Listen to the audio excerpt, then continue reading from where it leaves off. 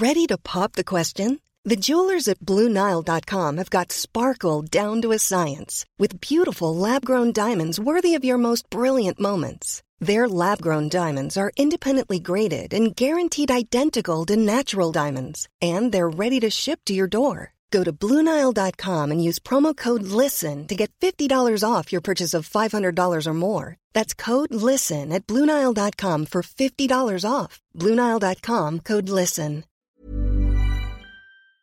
Okay, so this is Syrupcast 33.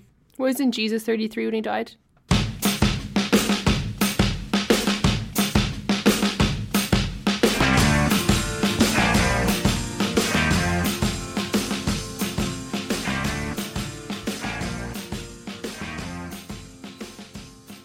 Hello and welcome to another episode of Syrupcast on this lovely sunny day in Toronto. As always, I'm joined by our green headphoned, lovely Green Goblin co-host, the Green Goblin. No, that's not okay. No. Jane Kritsonis. Oh my goodness. Jane McIntaggart, how are you? I'm good. I'm gonna say every second word, and then Ted is gonna say every other word in the middle. Okay, that sounds good. That's a good experiment. And for the first time on the Syrupcast, our special guest, our tech in the car expert, Ted Kritsonis. How are you, sir? Good, man. How you doing? I am very, very well. Thank you so much for being here. Thank you for having me. So Ted has been on Mobile Syrup for, how long have you been writing for us now? On and off? About 2 years? Yeah, I think it's about 2 years now, yeah. So, but I've known you for longer, though. You have. You've been a good friend of mine. You've always been there to give me a drink at the free tech parties, and we've talked what scotch and cigars and all other manners of manly things. Absolutely. And I really enjoy talking to you, and we thought we'd try to have you on the pod because this week is the Canadian Auto Show, and although you dabble in all kinds of tech, for Mobile Syrup specifically, you have written exclusively on auto tech. And the Canadian Auto Show is one of these interesting anomalies because, as you wrote in your piece, and we'll get to that in a second, there wasn't a whole lot of new in-car tech that we'd be interested in. But in contrast, the car industry is in flux right now.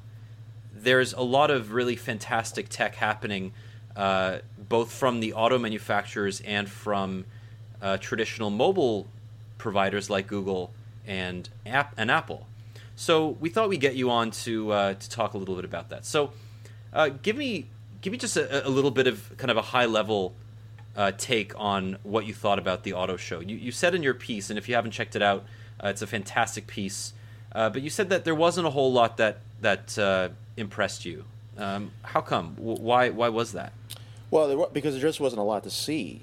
The issue for me was that when we're at a stage where cars are not just more connected, but there's just so much more tech. There's a lot of great stuff to see under the hood. There's beautiful cars at the show. I mean, I have to say, there's a lot of pretty stuff to see there. But unfortunately, in the cabin of the vehicle, there was not a lot to see at all. I mean, I was totally stunned when I went to Ford and they said, "Yeah, we're not showing Ford Sync 3, which is coming out this year in their newest vehicles, and which has Siri integration and is a totally new look because now QNX is the middleware provider for Sync 3 as opposed to Microsoft, where it was for all those years."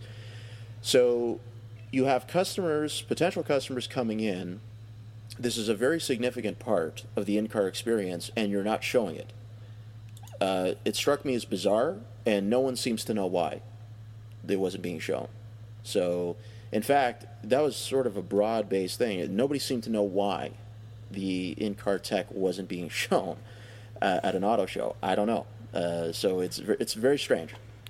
The comments on your post, a lot of people are worried that it means that a lot of these things aren't coming to Canada. Do you think there's any merit to that? Is that a possibility? Yeah, absolutely. There is merit to that because we've had that happen for years. Sync actually, since I already mentioned it, has something called AppLink, which has been in the U.S. for a while, where certain apps are optimized to work with the system. We have never had that up here, and I remember talking to a couple of Ford executives in the U.S. who didn't even know that. They assumed that it was already here, but it wasn't. I mean, year after year, it's always been like, yeah, next year we're thinking of bringing it in. Next year, that next year has never come. So, it's. I love that. They're like, you guys have that, right? And we're like, no, we don't. Yeah, we're like, oh well, whatever, you know. Yeah, Canada's no harm, no always foul. subject to those things. Totally, and I'm not making that comment to call out these particular individuals. I'm just pointing out that where. Now the buying decision for a vehicle, I mean, this is a very significant purchase for a lot of people, for anybody really.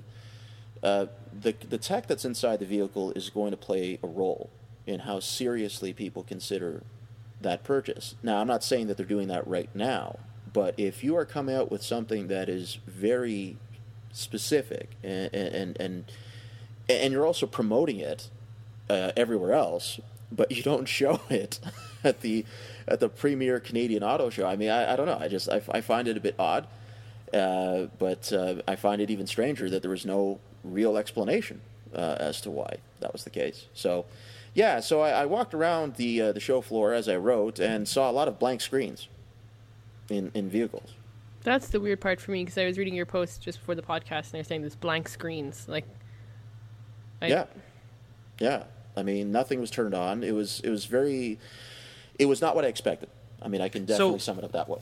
How important is in-car tech to these companies these days? I mean, can you give me a bit of a background as to when stuff like this, and we're talking about not just Bluetooth connectivity in the car, but the reality of how important the marriage of mobile tech and smart tech as it pertains to your smartphone has been for these auto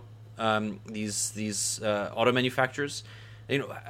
How long did it take for this kind of technology to become ubiquitous? Well, I think it's and we've talked about this, you and I, privately. I think the proliferation of mobile devices in general kind of forced their hand. A lot of the changes that we're seeing in car tech is largely imported. It's not coming from the automakers. It's coming to the automakers, and they're trying to adapt as best as they can. And look, they're working on some very interesting technologies, but there's a couple of problems. There's a couple of very significant issues that they face. Number one is that the average product cycle for a vehicle is like 4 years. That's an eternity. In mobile You're terms. talking about from conception until release for a vehicle. Exactly. So we're talking about from, they conceive the idea and then it rolls out to market. We're looking at 4 years. So in some cars it's a little bit less, some cars it might be a little bit more.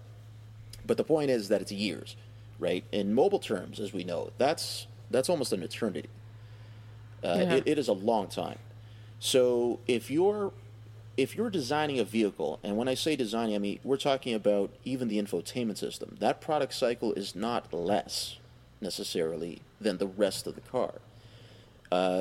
So the other issue with that is that the car is designed by different, I don't want to call them factions, but they are different entities within the organization.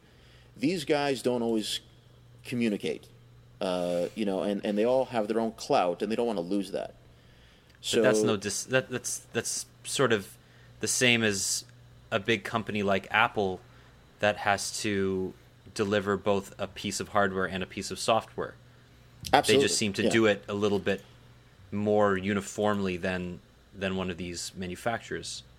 Car manufacturers. Well, of course, yeah, and it's not an apples to apples comparison, no question. Apple's business is very different than, say, any of the automakers. But the other problem to me is also that there's no industry standardization whatsoever when it comes to in-car tech. I mean, a lot of the standardization that we do enjoy, like Bluetooth, like you mentioned, or even something as simple as an auxiliary input, that all was imported to them. They didn't really dictate that. The market dictated that for them. Everybody had these things, and they wanted them in the car, and they relented and said, okay, we'll put it in there. Wi-Fi is just the latest that's going to be thrown in there because people want that. And Wi-Fi Direct, I think, will be the future of wireless communication within the vehicle, as far as your device with the system in the car, simply because you could just funnel more data that way. So the car makers are not going to agree on any standardization here. They don't want to work together when it comes to these things.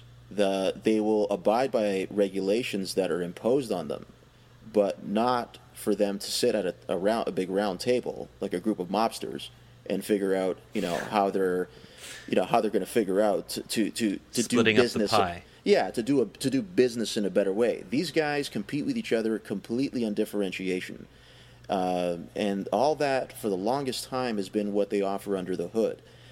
But now they have to think about how they're doing that in the cabin, as far as the technology that's in there.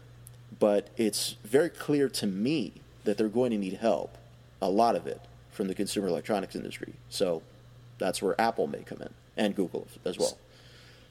So is this a time then where they're finally acknowledging their own weaknesses? Are they still overcome with hubris, or have companies like Ford and Toyota and Mercedes and BMW acknowledge that we can't design great software and our focus is on hardware? Should we relent some of this to companies like Apple and Google?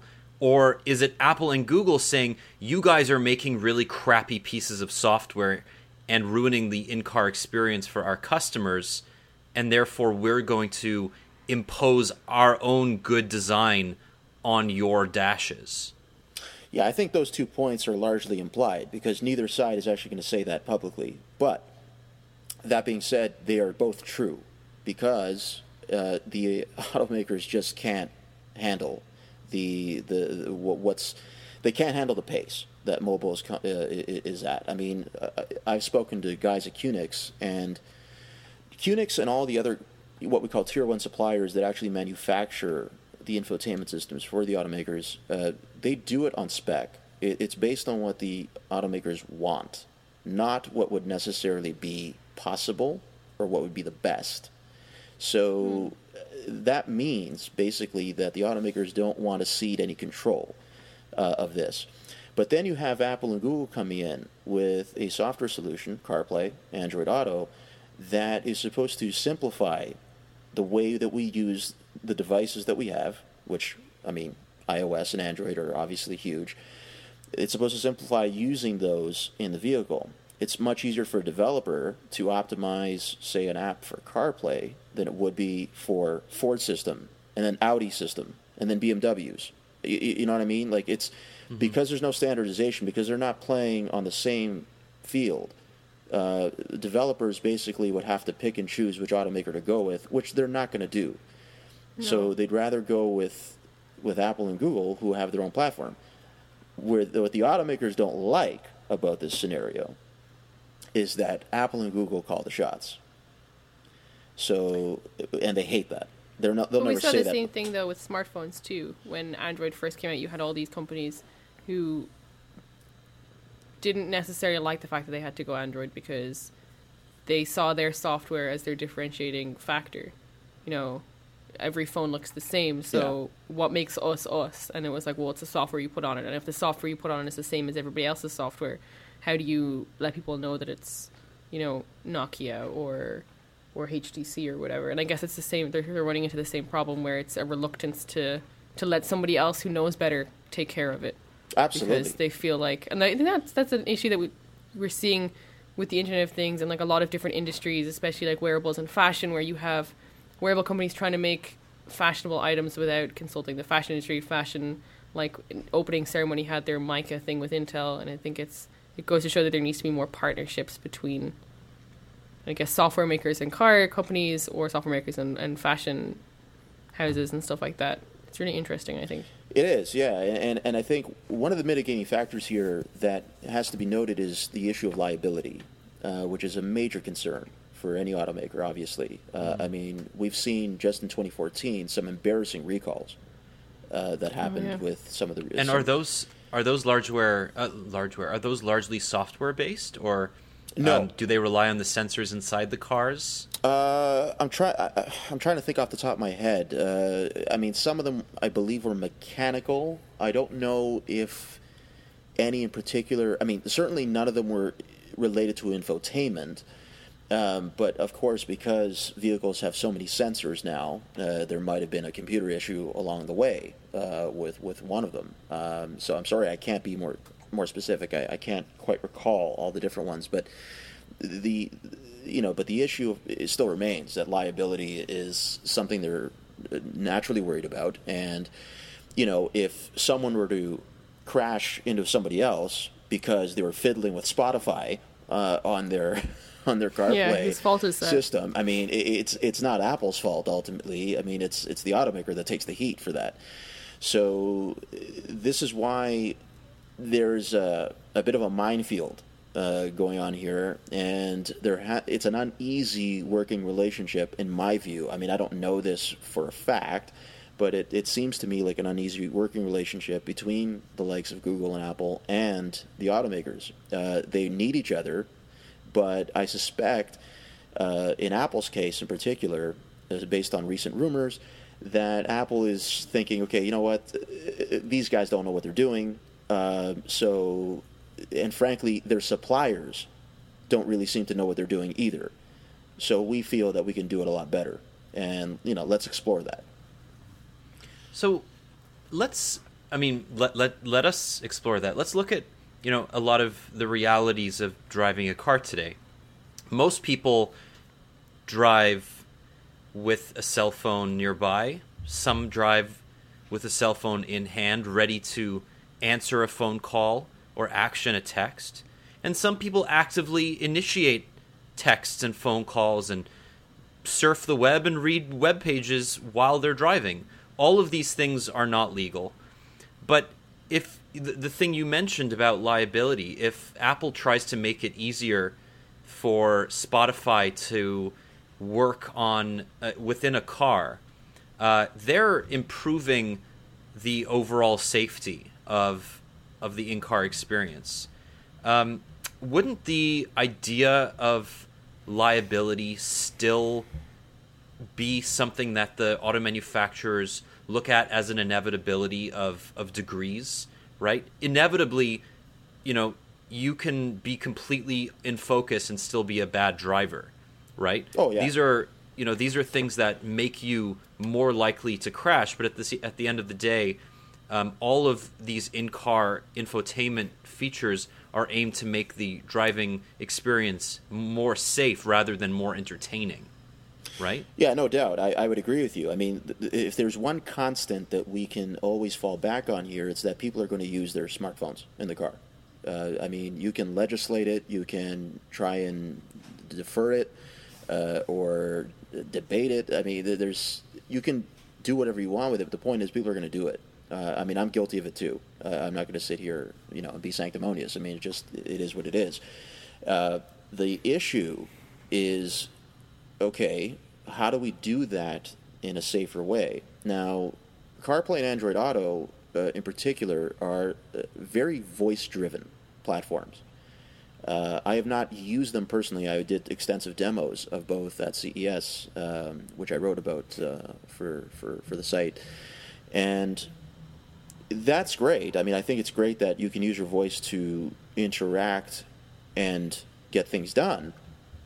However, I think that it has to get to a point where Apple and Google have to open up their voice platforms to developers, so that if I have Spotify open, I can actually do something in Spotify by using my voice, as opposed to just launching the app and then having to use the touchscreen on the car to navigate, which is not always the most intuitive thing to do, especially if you're dealing with very long playlists. I mean, who's going to scroll through a playlist of a couple hundred songs? It's crazy.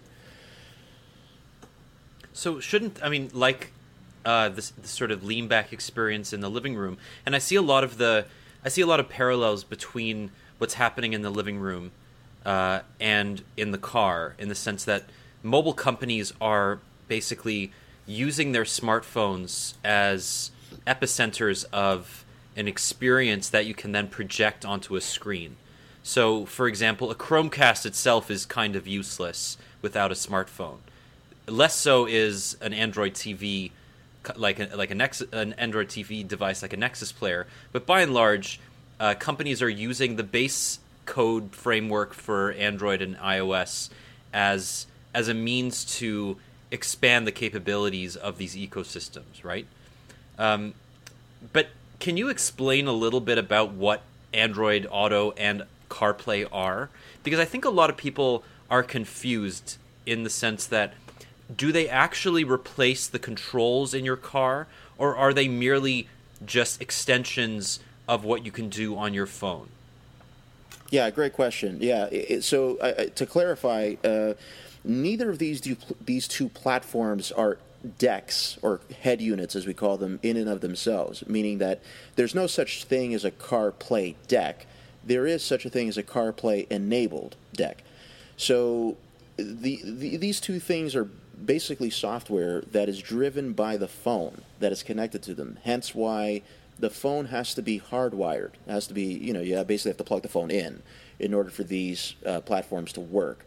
They don't, you can't use these using Bluetooth, in other words. Although I hear that there might be an update coming that will eventually add that. But, so what it is, they don't, CarPlay or Android, neither CarPlay nor Android Auto control or take over the other controls of the car. So, for example, you're not going to be able to control your car's climate, heating and air conditioning using CarPlay. That's not the point. The point is basically to simplify the things and apps that you would, like the tasks and the apps that you would use on your phone.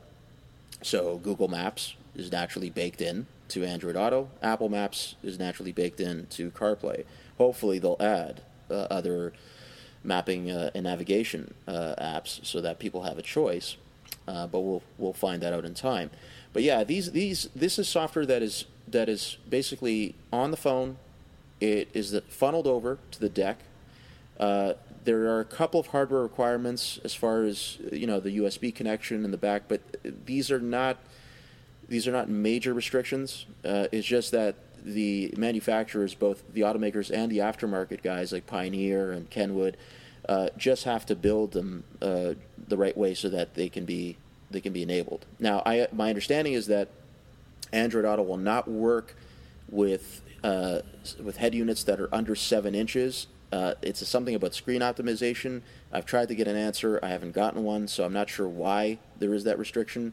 CarPlay can work, it seems, on 6 inches and 7 inches. So there it is. But yeah, this is not dedicated hardware. This is basically software that's running off the phone. I believe iOS 8.1 added CarPlay functionality, if I'm not mistaken. Right. I have a question. Please. I don't know. CarPlay and Android Auto are not my forte at all. But so when you're talking about they're just funneling information and data over from the phone, and when you talk about app makers being able to, I guess, optimize their app for use on those platforms, is there any chance or any way that we would see maybe the likes of Spotify say, here's the version of our app that's going to be used on CarPlay, so that when you connect your phone, I guess it goes back to cutting down on the amount of distraction, so that if you're using it on just your phone, you can do whatever you want. You can scroll through all your playlists and like thousands of songs, but once you connect it to the car, you only have access to certain features. Is that a thing, or am I dreaming? As far as specific features, I'm not sure. I mean, Spotify actually is already optimized for CarPlay. So what it is, like, is it a full featured version of Spotify, or? Yeah, I mean, you have access to pretty much to everything. The only issue for me is that you can't do a search. with your voice with Spotify, because there's no Siri integration with the app. And because the way CarPlay works, when the phone is plugged in, you can't really do anything else on the phone. So the phone is rendered almost immobile because the CarPlay... is, I guess, the way it should be. Yeah, which is actually a very good idea. That is a very good idea, because then incoming text messages are read out to you, as opposed to nothing's displayed as far as an incoming message. Cool. And then when you respond using your voice, you actually don't see it written out. Now, that could be good or bad, depending on how autocorrect works. And who else is in the car with you. And who else is in the car. But I mean, but there was some thought put into functionality, convenience, and safety, because those are the three things that you have to have. Those three things. It's like that triangle of features that you have to have when you're talking about integrating a smartphone in the car. I've often thought about the utility of voice as it pertains to mobile technology, and I've often been confounded with the notion that the voice is the next big input method. Since Siri was announced in 2011, Apple has heavily pushed voice as the next frontier for input, especially when you're distracted. They've talked about people carrying around their phones, or they have their phone in their pocket and they want to look something up, so they press the button on their headset and they activate Siri and they say, "What's the weather going to be like?" And Siri says what the weather's going to be like for the next couple of days, or what was the score in the latest Raptors game last night, and it tells you.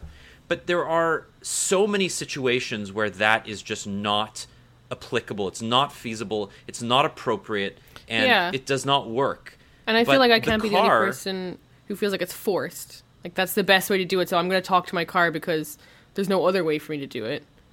Right, but I mean, the car is really the only place that I find it extremely intuitive. I find it, especially once it gets smart enough that you can have back and forth conversations, or you can use what was given to you before as levy for a future interaction. So, for example, if you say, what was the Raptors score last night? Oh, it was 97-96. Then you can say, how many points did DeMar DeRozan score? And it would give you that. It would use what was previously given as a jumping off point, and you can kind of maintain a sort of human-like conversation with this assistant. I find that to be quite, Jeez, Daniel, useful. You wouldn't need to get married at all. Exactly. I wouldn't have to talk to anybody except my phone. But just going back to the whole idea of voice as an interaction method, it kind of it to me mirrors the idea of car manufacturers using touchscreens, some resistive, some capacitive, and then going back to this sort of crown idea, this big twist-based input method, right, where it's actually not as intuitive to touch a screen while you're driving. It may be better to turn a knob rather than talk to something or touch something. And I'm just wondering, like, as somebody who does this every day, Ted, what do you find is most intuitive in the car? I think at the moment, based on where the technology is the hybrid approach that you described, and I think a lot of automakers are still going that way. So, for example, Ford Sync is one of the only systems that I know of, infotainment. Hey everyone, I've been on the go recently. Phoenix, Kansas City, Chicago. If you're like me and have a home but aren't always at home, you have an Airbnb. Hosting your home or a spare room is a very practical side hustle. If you live in a big game town, you can Airbnb your place for fans to stay in. Your home might be worth more than you think. Find out how much at airbnb.com/host. Systems that I know of where you can control the climate of the vehicle by your voice. Most other ones, it's a tactile. You have to actually push a knob or a button or something like that.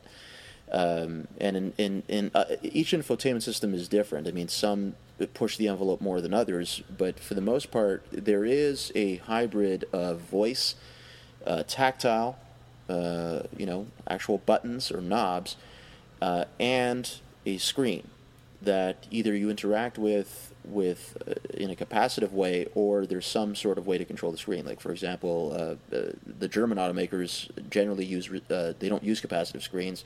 They use like a sort of a rotary dial type. It's very similar. Mercedes, BMW, they all use a very similar system, and you navigate using that. Now, it takes a little time to get used to it because it's not as intuitive, but this is like, we're in a transitionary phase now where I think they're trying to see how they can go from having that mix of things to basically just a talk and touch experience. And we've seen that in concept vehicles. I mean, Volkswagen showed something like that at CES. Koenigs has showed vehicles like that for 3 years now, more or less, of different types of ideas where, you take some of the tactile side of it out. But until those two things progress, until voice gets better, and I would argue until app integration really turns a corner to the point where we can use the apps that we really want to. And it's not a lot. I mean, I think most people will use no more than 20 apps in the car, and that might even be a high estimate. Until we get to that point, I mean, it's going to be this weird hybrid sort of approach where you use one or the other depending on what works best for you. Oh man, I can't imagine using more than just a couple. Yeah, I mean, the only things that I do in apps? the car are I listen to music or podcasts or maybe an audiobook, and I have a map in going on my phone. I mean, what else would you really need your phone for in the car? No, I'm just saying, I guess I should have clarified. I'm not necessarily saying different apps, of different types of apps, but more so apps that more or less do the same thing. Oh, I see. So for example, 20 functions. Variations of the same category. Yeah, so, I mean, you might have someone who's an Rdio subscriber, another might be a Spotify subscriber, someone else, might have Deezer. All these apps at some point have to be integrated that way to accommodate people who are streaming music from them. I mean, same thing with maps. You have somebody who might love using Waze. You might have someone who has CarPlay but wants nothing to do with Apple Maps.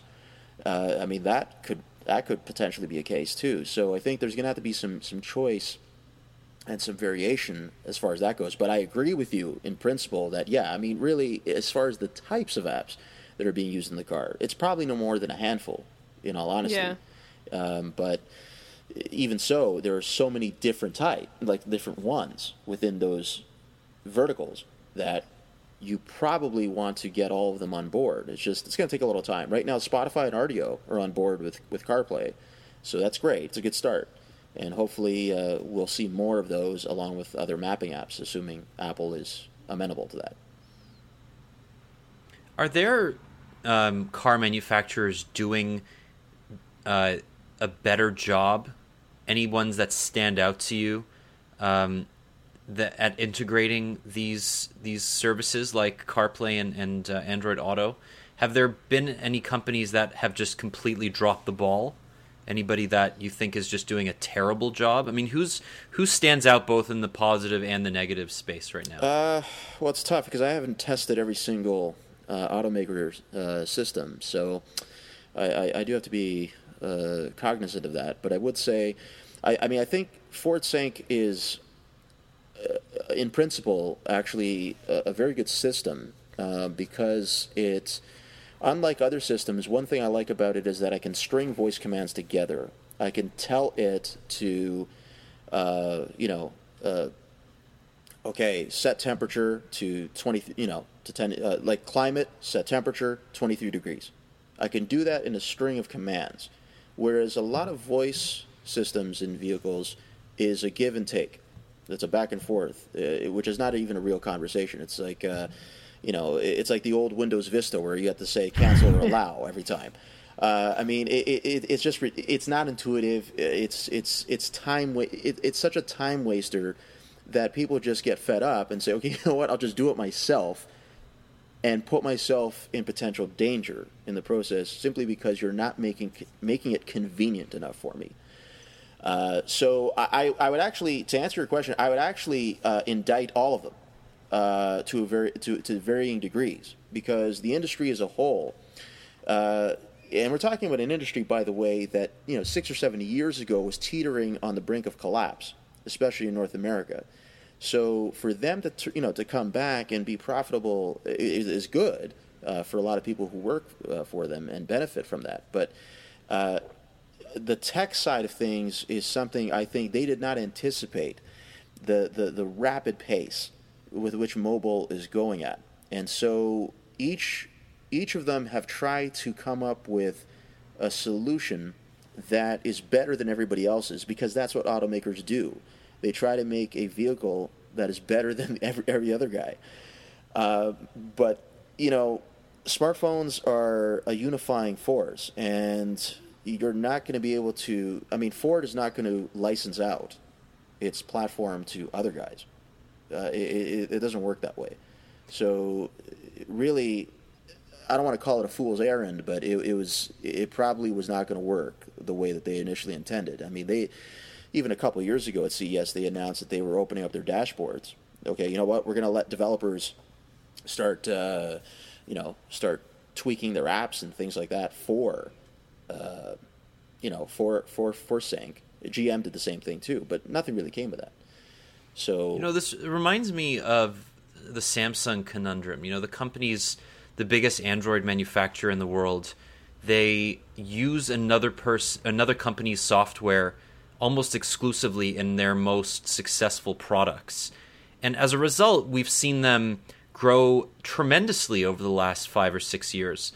But they're also pushing back against this. And like Apple, they want to own the entire stack.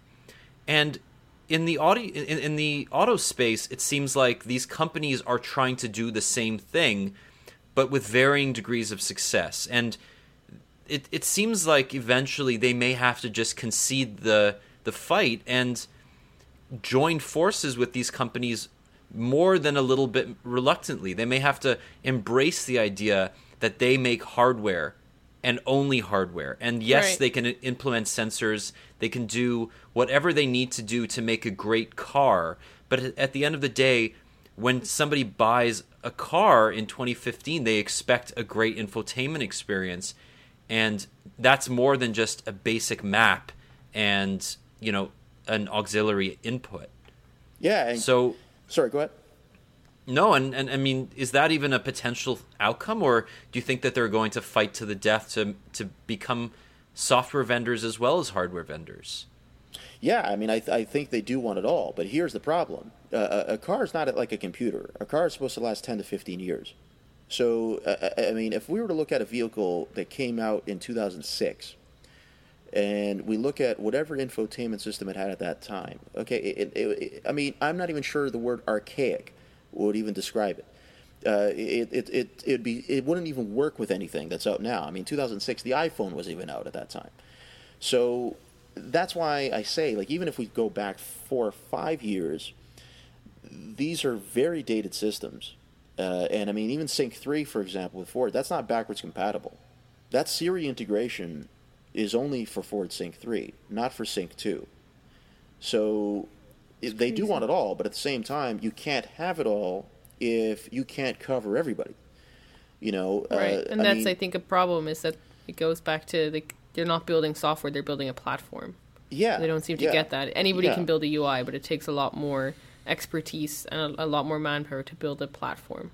Yeah, absolutely. I mean, I interviewed an installer, out in the West Coast, and I've talked to him before, and this is for a story I was researching about modular hardware upgrades and whether the automakers were considering that.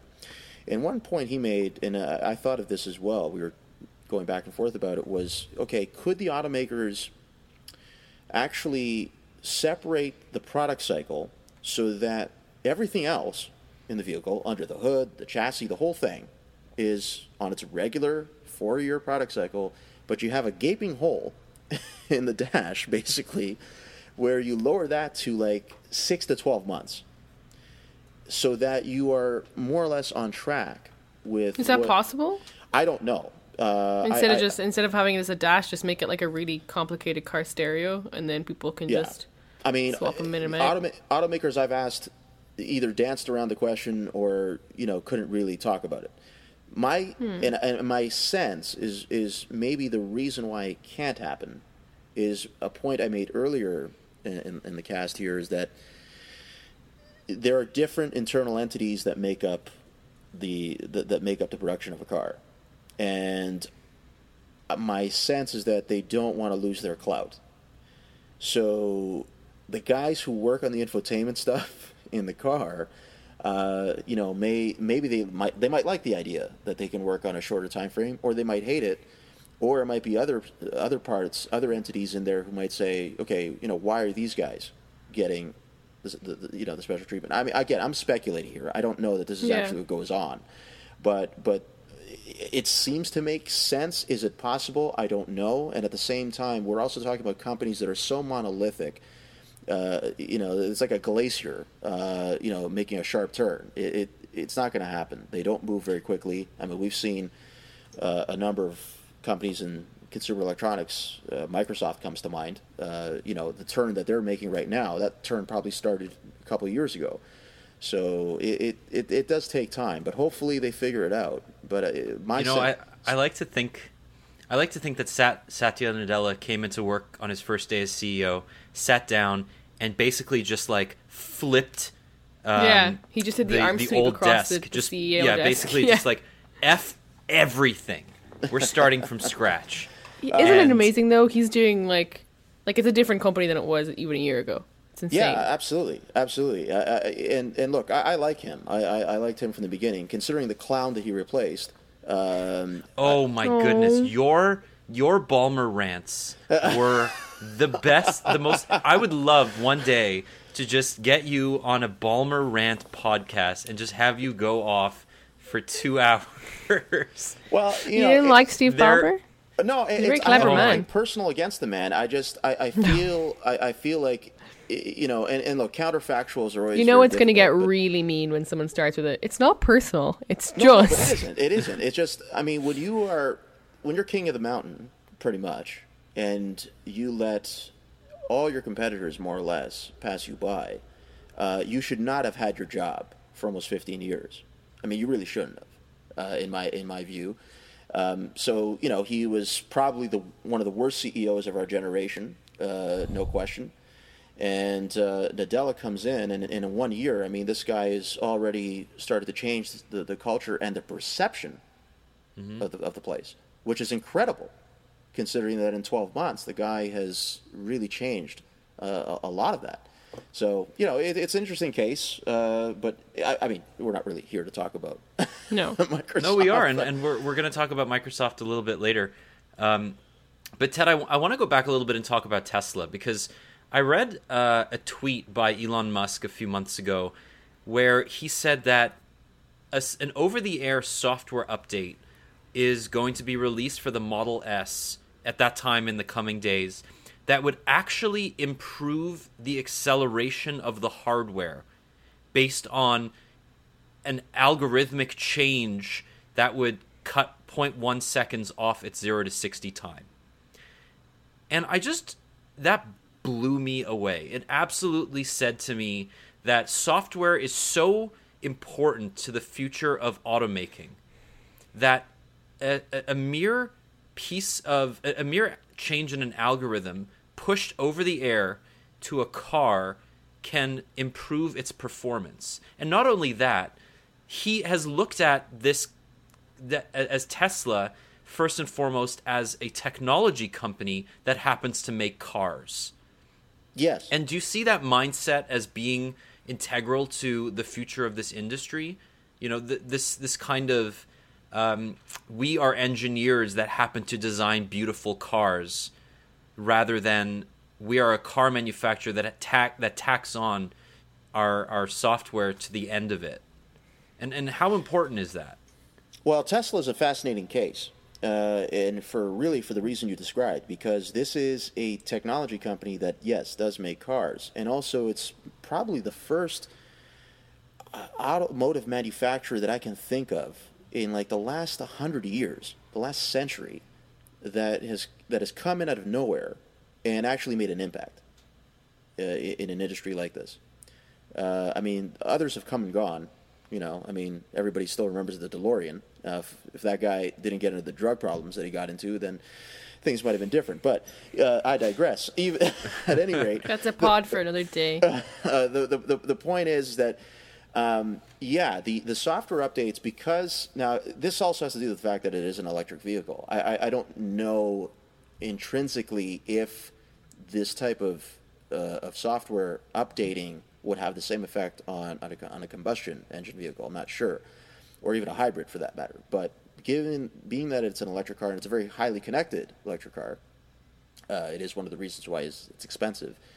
I mean, there's just so much computing going on in there that, yeah, a big software update, I mean, just like a major update to an OS on a phone can change some of the functionality or some of the usability and the performance. The same is true of a car, as far as Tesla goes, anyway. So, yeah, I think what we're talking about is the future.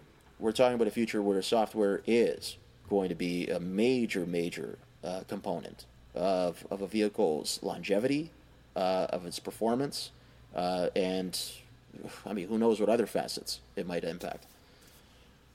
So, I mean, that brings us to Apple and these rumors that Apple has been working on building its own car. You take issue with that. You wrote a fantastic editorial that we posted yesterday that breaks the issue down. They don't want to make cars. They want to be a tier 1 supplier for existing cars. With the time we have left, I think we have just a few minutes left. Can you talk about that? Why would Apple change its entire business plan to become just a cog in an existing very, very highly regulated and saturated machine? Well, I think, first of all, I think the rumor that Apple would actually want to get into the business of actually manufacturing vehicles, I think is insane. This is not a business that I think Apple really wants to be in. I'm not saying they couldn't do it. Obviously, with when you're sitting on a pile of money like they are, I suppose you can shoot for the stars. But I don't think that's really what this is about. I think that they recognize, just like I think with TVs as well, that there is a major hole that needs to be plugged. And they needed the expertise to tackle this, so they brought in people that they felt could do that. They've also tried poaching people from Tesla. In fact, I mean, if the reports are true, it's very generous offers that they've been making. But yeah, I suspect that what they might be considering here is sort of a hybrid software-hardware approach where, we're not happy. CarPlay's not enough because it doesn't go deep enough, first of all, and also it makes us deal with the automakers in a way where we can't really dictate where things go. So why not take over the whole dash entirely? Let's control it all. And what does that mean, though? Well, taking over the whole dash. Well, for example, I mean, perhaps they're saying, okay, just like a tier 1 supplier would manufacture the actual infotainment system itself, the display, maybe the components, the chips, whatever goes in there. I mean, all the back end stuff that goes in that we don't actually see. Maybe they're looking to take over all of that. Perhaps they're saying, the dash of the future that we see is one that's completely touch and voice enabled, and we have the capability basically to do that better than anybody else. So we're going to give it a shot, and that could be what it's about. Because, in other words, I'm saying if their vision of what a dash in the car is might be very, very different than what we are seeing today, or what the automakers might be working on now. So my speculation, and it's totally speculation, is that they are dabbling with the idea of being a tier 1 supplier. They're actually looking to build the dash, the infotainment systems, as a whole, as opposed to just a layer that would go on top of an existing system, which is essentially what CarPlay is. So I guess they're probably not happy with just that. They want a bigger piece of the pie, and they recognize that the entire industry has a problem. And if they do it well enough, they could. I mean, why make? It's like I said in the article. Why make your own car when your technology can be in everybody else's? Right, and I guess it's. I mean, the analogy is not perfect, but Apple is still a cog in the telco machine. They're making the hardware that people buy, but they're still reliant on the carrier system. They're reliant on the LTE and the other specifications. You know, they're reliant on Qualcomm as a chip manufacturer. So as much control as they have in this circle, they're still one component of a very complicated virtuous cycle in which they happen to take home most of the profit, but as they've proven with their systems on a chip, they can now transition from being a hardware manufacturer to a semiconductor manufacturer pretty easily and pretty successfully. If they wanted to become a carrier, they could. If they wanted to be, if they wanted to, work with the GSMA to solidify the next LTE spec, I'm sure they could, and perhaps they even do. But right now, they're focusing on making really great hardware. So I get, reading your article, it sort of makes sense. If Ford wants the best in-car experience, buy the Apple Dash and sell it in all of their premium cars, right? And that to me sounds like a pretty good future, especially since right now it's so disjointed. Oh yeah, and it goes back to saying if they want Ford to turn around and say that's what we want in our car. That's why they need all these these people with the experience for in-car interiors and all that kind. Those people that they're hiring or are rumored to be hiring. It's if you don't know how to do it, get an expert who does. So if they have all those people helping them to design, what they feel is the perfect infotainment system, they've got a better shot at selling it to more manufacturers. Absolutely. Yeah, and imagine being the manufacturer saying, "We have an Apple Dash." Right, nobody else Apple does. Car. We are the exactly car. Right. They're making all the other components. Right. The thing is that there's so many factors into making a good car. Right. I mean, it's not just the engine. It's right. I mean, the car is a piece of machinery and it's a computer at the same time. And that's the reality that these manufacturers have to face. Yeah, absolutely. And I would say, when we're talking about affordable vehicles, the luxury and high end is a totally different thing because you see more a differentiation and a little more competition, I would say, under the hood. Hey, I can go faster than you. My engine does this. Like fuel economy and all that. I mean, there's a lot of things at the high end that, especially on design, that differentiates one car from another. But when you look at the affordable vehicles from all the automakers, under the hood, there's not a huge difference there. I mean, I'm not saying that they're all the same because every car looks a little different and everything, but there's not the same level.